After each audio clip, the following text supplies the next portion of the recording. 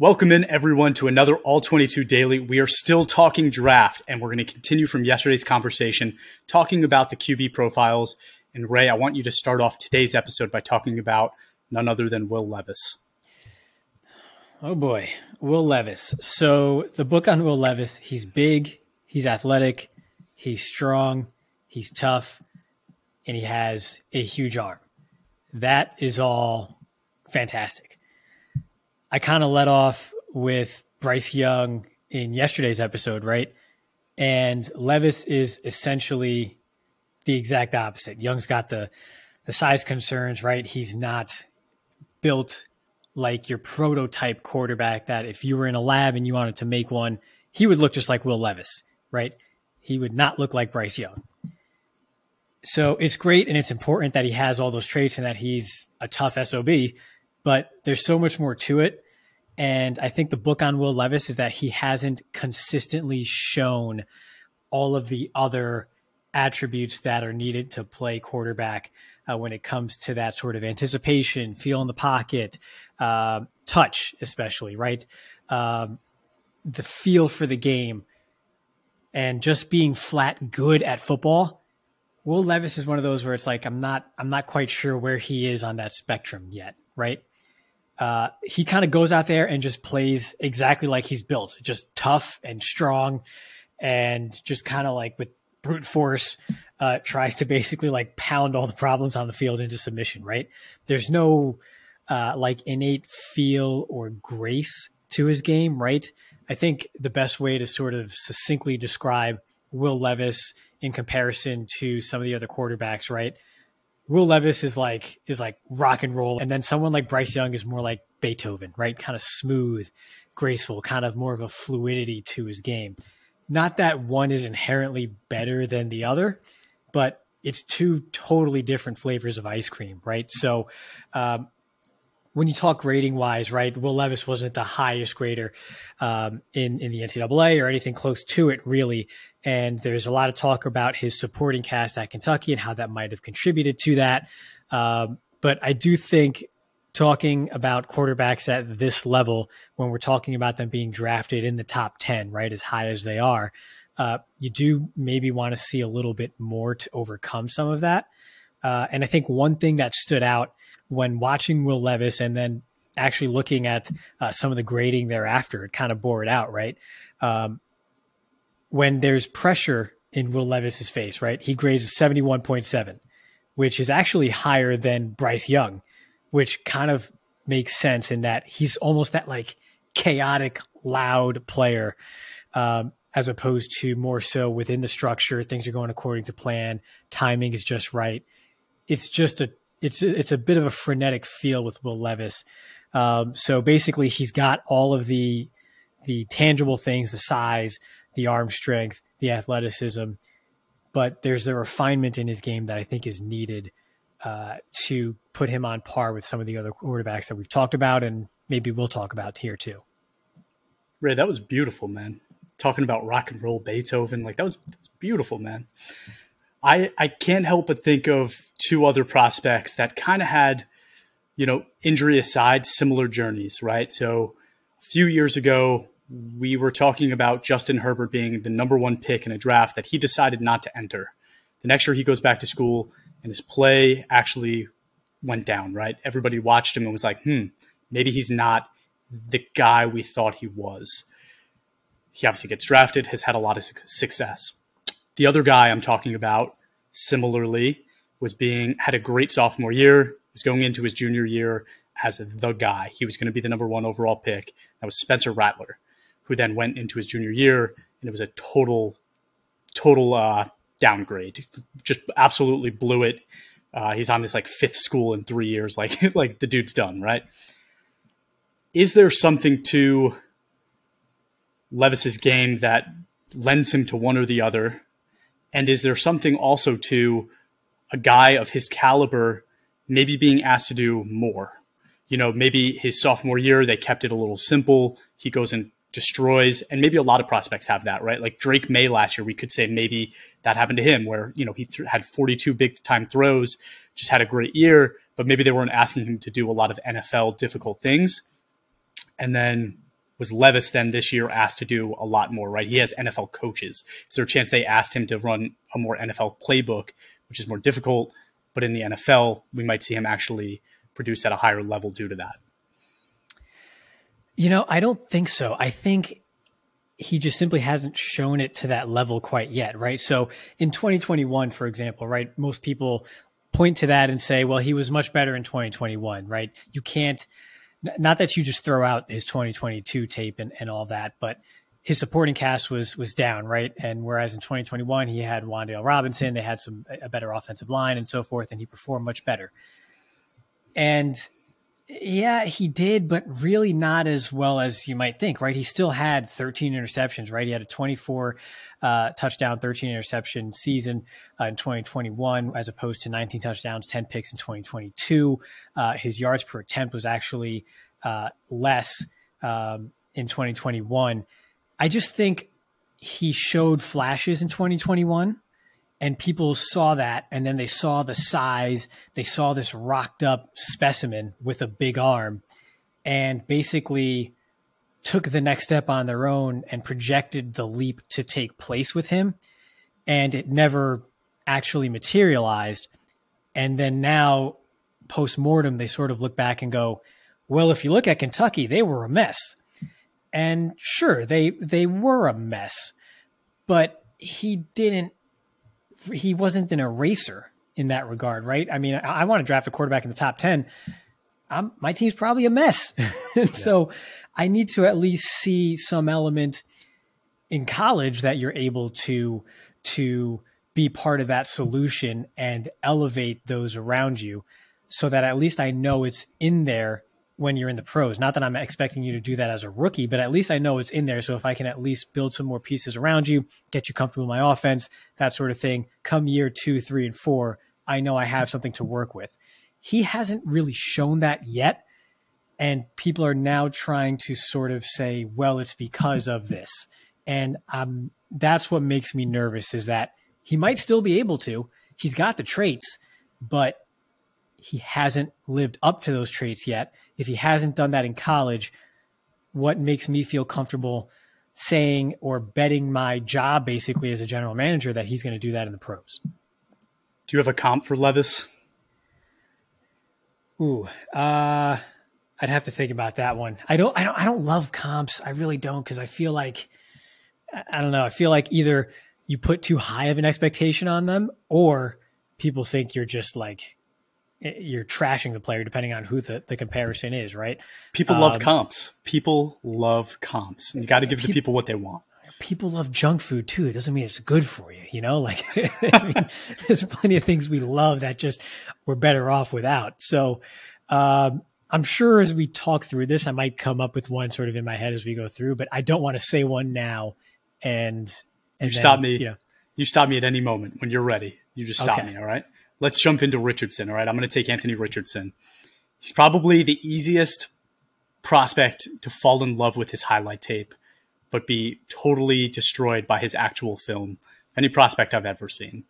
As a thrower, he can make every throw on the field. He has a huge arm, and I actually really like his throwing motion. Incredibly inconsistent with ball placement, though, and it reminded me a lot of late career Cam Newton, which is not a good thing, right? He can go through his progressions. We saw that on tape, but he was never really patient enough to do it often, which is a big concern of mine. As a runner, he might be the best athlete we've ever seen at the position, and I'm saying that with guys like Lamar and Cam already in the NFL, right? He shows that flashiness that Lamar does with his elusiveness, and then he also has that power that Cam does with that big body.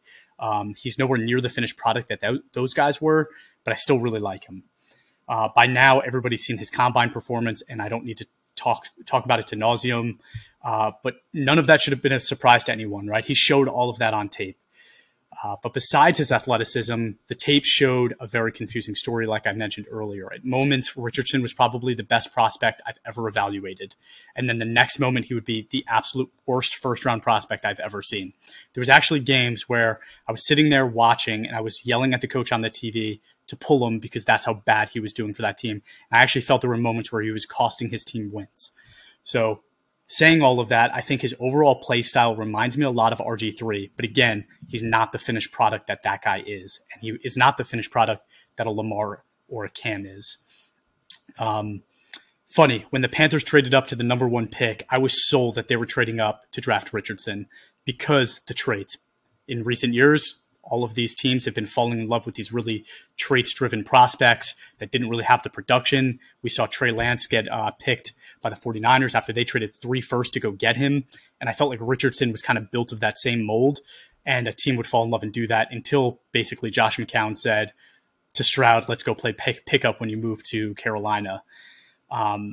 So yeah, I look at QBs in the NFL that rely heavily on their running ability, and I can't help to think that Richardson is actually better than most of them. I love Lamar. I always have. And I think Lamar's throwing ability is so underrated. And I just wish they gave him some receivers. But saying that, and actually I'll pause. I wrote what I'm saying over the weekend. Before today, Lamar came out and said that he demanded a trade. Okay, so I'm just going to preface that. But being diplomatic with what I said, Lamar hasn't had an 80 passing grade since 2019, the year he won MVP, and the Ravens have done nothing to bring out that part of his game, which tells me that they don't think it exists at that high level that you want in a franchise quarterback. So Ray, let's talk about it this way. I think I would put my neck on the line and say that it makes sense for the Ravens and Lamar to part ways, and for the Falcons to trade 2 first-round picks to the Ravens to draft for Lamar, so that the Ravens can then go and draft Richardson. Lamar would go to Atlanta, and we've talked about this. Lamar would go to Atlanta with the best run-blocking offensive line in football and 2 elite weapons in Pitts and London. Richardson would then go to Baltimore with a couple of years to learn before being expected to win. And in those 2 years, they would have the extra draft picks and capital to add receiving talent to that offense. So my question to you, Ray, is do you think a trade like that could actually happen before draft day?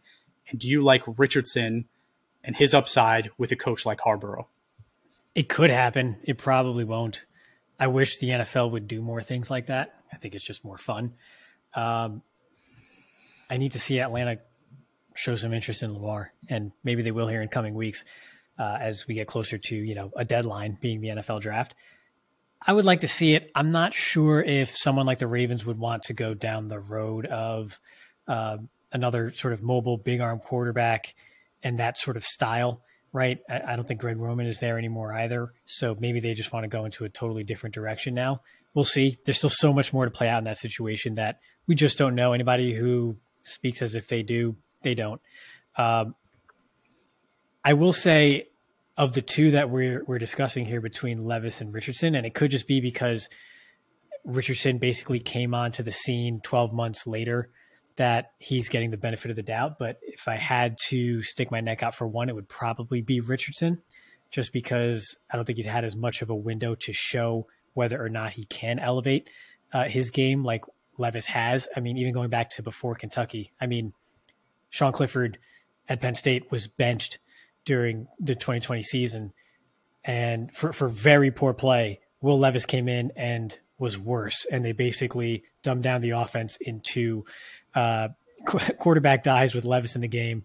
And that's that. He just couldn't take it by the reins, right? And one thing that I like with quarterbacks, especially young quarterbacks, is I at least want to hear early on the whispers, the murmurs. Oh, I think this guy's got something here. This guy, I think he could be something great. You didn't really hear that with him. And so it could, I think if I had to stick my neck out for one, it would be Richardson, because I do think we kind of heard those whispers coming out of Gainesville early in his career, with the caveat that he was raw and needed some time to put it all together. And he hasn't had as much time to put it all together. So could he flourish in a system like what we've seen Lamar in previously? I think so. But I'm not sure he's going to get that opportunity, or if he does, it won't be in Baltimore. Okay. So then let me ask you another question, right? So Lamar and Justin Fields are 2 prospects that have had not the best passing grades, but have had elite rushing grades.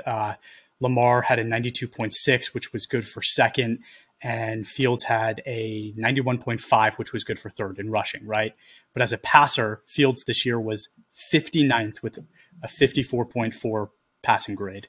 Okay, and Lamar was 19th with a 72.3. Of those 2 guys, where do you see Richardson? How does he compare to those two guys? He's more Fields. He's more Fields on the ground and maybe more Lamar through the air. I think stylistically, he's more Lamar through the air. I think Fields is a much more deliberate processor, and Richardson lives a little bit more in the chaos, similar to Levis and similar to Jackson when it comes to making things happen downfield that may be a bit off script. I like the idea of letting him be that guy like Fields was this year in the first year or two of his career until you get him the weapons, right? And start to expect him to win, kind of like what Jalen Hurts had this year, right? Like the first couple of years, there wasn't that expectation to be a winner. This year there was. They got him the weapons. They let him go do that. I don't see, like, Richardson has everything those guys have, right? He has all of it. He's just not as accurate of a thrower maybe, but I think that he has the tools where you can start to teach those things. And in the right situation, I'd put my neck out on the line and say that I think he has what it takes to be an elite quarterback in the NFL. This is how a lot of people get fired. You know that, right? Luckily, if you just give him this, I could totally see how. And then next thing you know, you're on the chopping block. So that's why for a fixed price, you could play in as many leagues as you want. You can take chances like this. And if one doesn't work out, you have another league where you have Levis. Fair enough. Good point. Yeah. Okay. So, Ray, any last comments on either of the guys? I have plenty more. I think we both do. And I think we may dive into this a bit further this week on all the quarterbacks. So Wednesday we'll start going into ranking. So tune in again tomorrow. And then on Wednesday, we will have a really fun episode where we're going to really dig in and start ranking these guys to show you what we think. And I know I've hyped up Richardson. Where does he land? Got to tune in to find out. So if you haven't already, please give us a follow on Twitter, Instagram, Facebook, and TikTok at all22_PFF. Leave a review wherever you are watching or listening, whether YouTube, Apple, anywhere else. Thank you so much. And again, we'll talk to you tomorrow.